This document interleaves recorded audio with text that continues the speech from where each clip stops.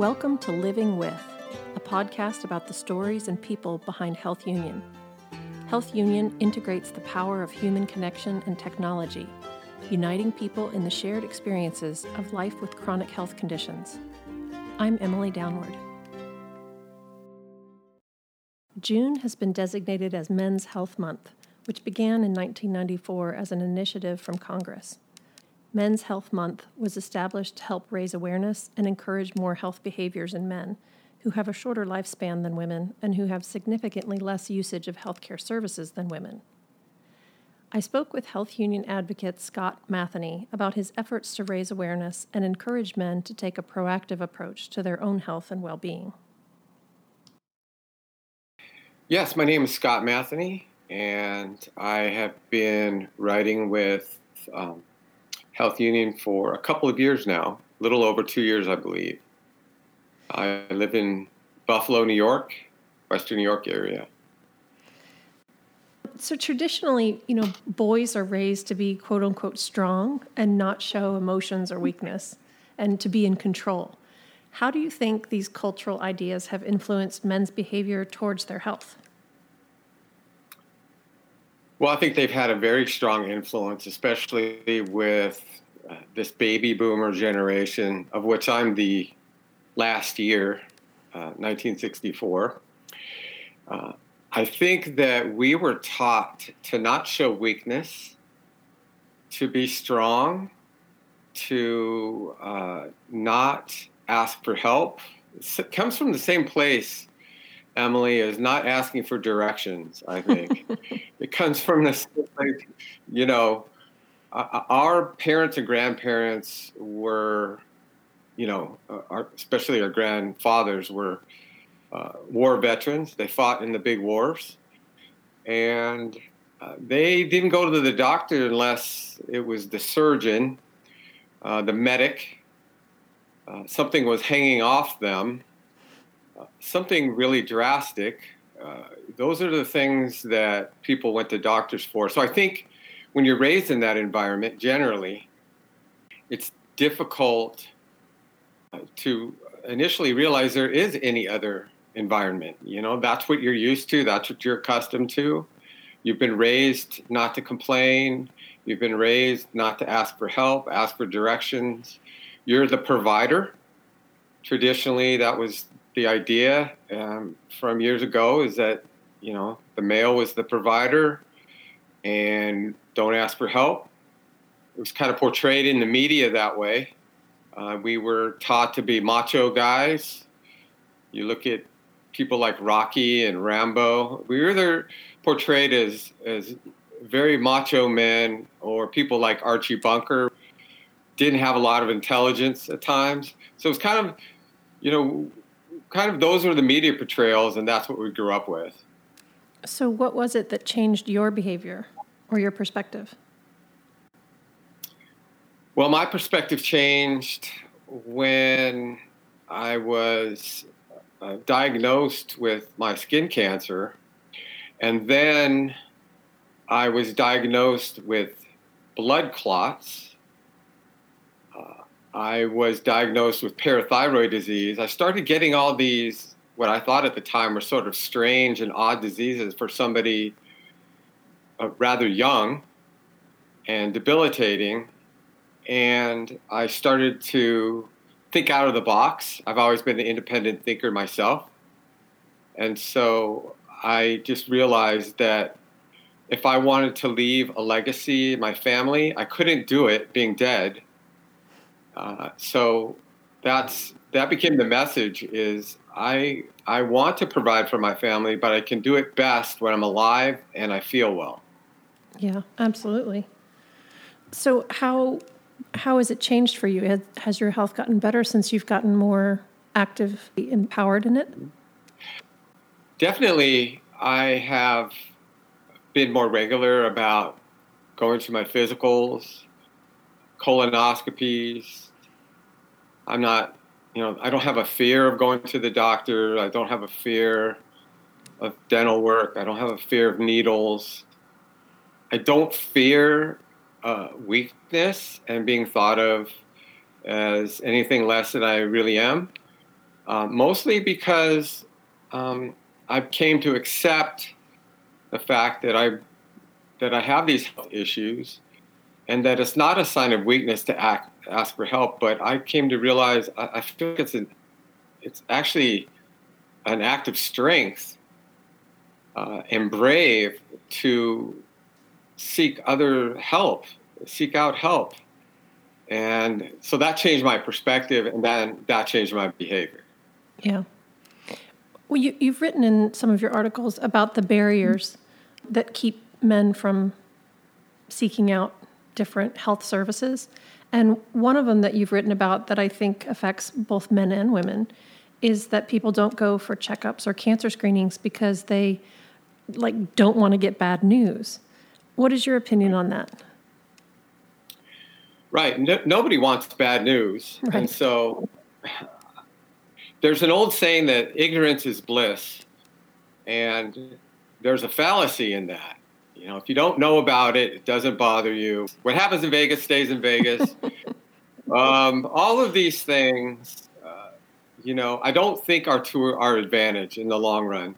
I think early detection, being proactive, those are the things that can really help you in the long run. And when you reach that conclusion that regular maintenance is better for you, there's an old commercial about your car that says you can pay me now or pay me later. You can get your regular oil changes and spend $25, or you can not do that and pay $800 in a car repair.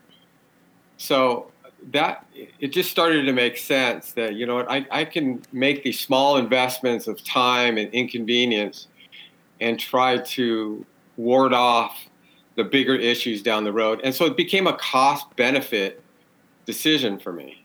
Mm. And that became an easy decision. I like that metaphor, car maintenance. I think that one makes sense, right? Because we do keep up with it. We rotate the tires, we get the oil changed, and every, on those big mile anniversaries, you have additional things like timing belts and stuff that need to be changed. So, right. Yeah, that's right. I mean, exactly. And nobody wakes up in the morning and says, wow, I can't wait to get my oil changed today. That's not the top of everybody's to-do list. But it's much better than dropping your car off for 3 days and a guy showing you a bill that has 4 digits in it. And now you're deciding, should I just get a new car? I'd rather just make those tiny investments along the way, both with the car and with my health. Yeah, I think that's a good way to look at it.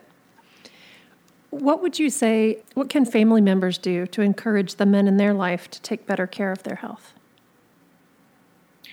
Well, that's a great question. I think a few things can be at play there. If you understand the person's objection, like maybe their objection is, oh, I don't want to miss any time at work, or, oh, we can't afford it, or, oh, I might see somebody there I know, or, oh, what if they find something wrong? I think, first of all, just, communicating with this person and finding out really what's at the heart of their objection. And it could be any number of different things. And I think being understanding and going into it in a partnership way, whether it be your spouse or a friend or, your brother or an uncle, I think partnering with that person and saying, look, I'm here for you. We can do this together, and assuring them that you respect them, whether they're not going to lose man points if they go to the doctor, that you respect them and you'll be with them no matter what the news is, and that this is all part of leaving a legacy to your family, that you're going to be around longer, more likely than if you don't do these checkups or go to the doctor. So June is Men's Health Month. What is one small step that a man can take towards taking better care of his health? I think basically it all you have to answer the why question first before you go to the what am I going to do? I think if you answer the why question, why you need to take care of your health, And some of those why questions could be answered, like I've said, is, hey, I want to walk my daughter down the aisle when she gets married. Or, hey, I want to see my grandson's high school graduation. I want to have good enough health that we can take that European vacation. Or, you can start answering those why questions, and then the what's become much easier to put on your to-do list because you're completely motivated by relationship and you're motivated by activity, and maybe you're thinking, I still have things professionally that I want to do, but I can't do them if I'm in poor health. So it's a means to a bigger end. For a lot of people, having better health, of course, is an end in themselves, and it should be an end in itself. But if you can talk to somebody about all the benefits in ways that they understand, in terms that they understand, and then I think you're going to see changes in behavior. I was thinking about my dad, who's in the baby boomer generation, and I'm going to ask him about his why. Well, that's the thing. I wrote in some of my skin cancer material. I don't know if you're familiar with Simon Sinek. Yeah. Getting to that question, that inner circle of why. It's like once you answer that question, Emily, about anything, then the what's just become a matter of time, and you can figure out the what easily. But if you can get to that why with this generation of guys, like why they need to do this, and appeal to that sense of duty, obligation, provision, once you can get there, then they're going to be scheduling their own colonoscopies. I think that's a great point. And it's true for all of us. Like you said, if you can get to the why, then everything else just falls into place. Exactly. With the health union communities, we have a lot of men that come to our different communities for information and support. Why do you think it's important for men in particular to have online community support? I think there's an advantage to online community support because one of the objections that I hear amongst my peer group is just generally, I don't want to see people in the waiting room that I know. I don't want them thinking, oh, is she here for a prostate check, or a colonoscopy? Like, I like the anonymity that I can find on an online community where, if I can choose to divulge as much personal information as I wish. I think that it's a good place to be able to be honest with people because you have that sort of community protection if you're not comfortable in the doctor's office initially. Also, you can get great advice. People have been there, have done the same things that you need to do or have the same symptoms. You have an entire world of people out there that can now give you input into your particular condition or your situation. So I think in one thing, there's an anonymity. Then also there's the breadth of information, and you have experts that can sort of pop in and out and give you really good advice or point you in directions where you can get the answers. So I think those are two big advantages. Is there anything that I haven't asked about that you would like to share? Sure. I think one thing that's really important in all of this is, the online community is only going to be as effective as the amount of people we can get in on it.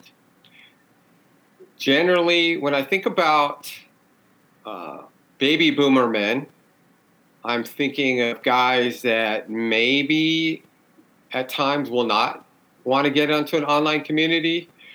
But I think just getting out into the community as a whole and pointing people into the direction of Health Union getting even more guys, my demographic, onto the community is a huge community-wide issue. Why? Because, first of all, baby boomer men represent a huge portion, a huge demographic of our society, because they were booming after World War II. There were a lot of babies. They also represent a very high portion of the people who are getting sick, who are going to get sick. They're aging. And so it's really important to find a way to get these people the information they lack. And so I think getting even more guys into the Health Union community is really important. One, because of the huge demographic, and two, is because they're getting older, and typically older people have more health issues.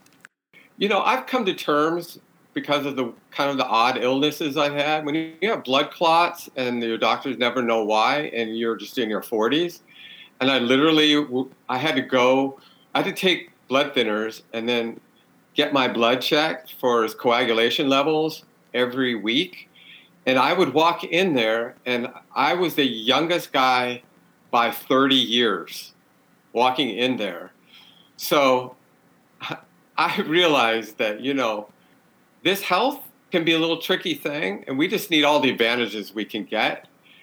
And coming to terms with it and be able to ask for help and find community. And it's not just about finding community. Many of the men in my demographic are former leaders of businesses and in industry, right? So they have a lot of strength to give as well. They do have a lot of leadership insights. And what's great is this would be an opportunity for them, even from their computer at home, to be able to speak into people's lives, whereas maybe they're not doing that in their job anymore. And it fills a little bit of a hole, a little role deprivation in their life. Yeah, and that can help the whole community if they share those leadership strengths that they have. Absolutely. Thank you so much for sharing your time and your experiences with me. I really appreciate it. Oh, you're welcome, Emily. Anytime. And we're so glad that you're a part of our Health Union community. Oh, thank you. To me, it's a labor of love, because I care about people in general, and especially the guys my age and older who are suffering because they can't get past themselves.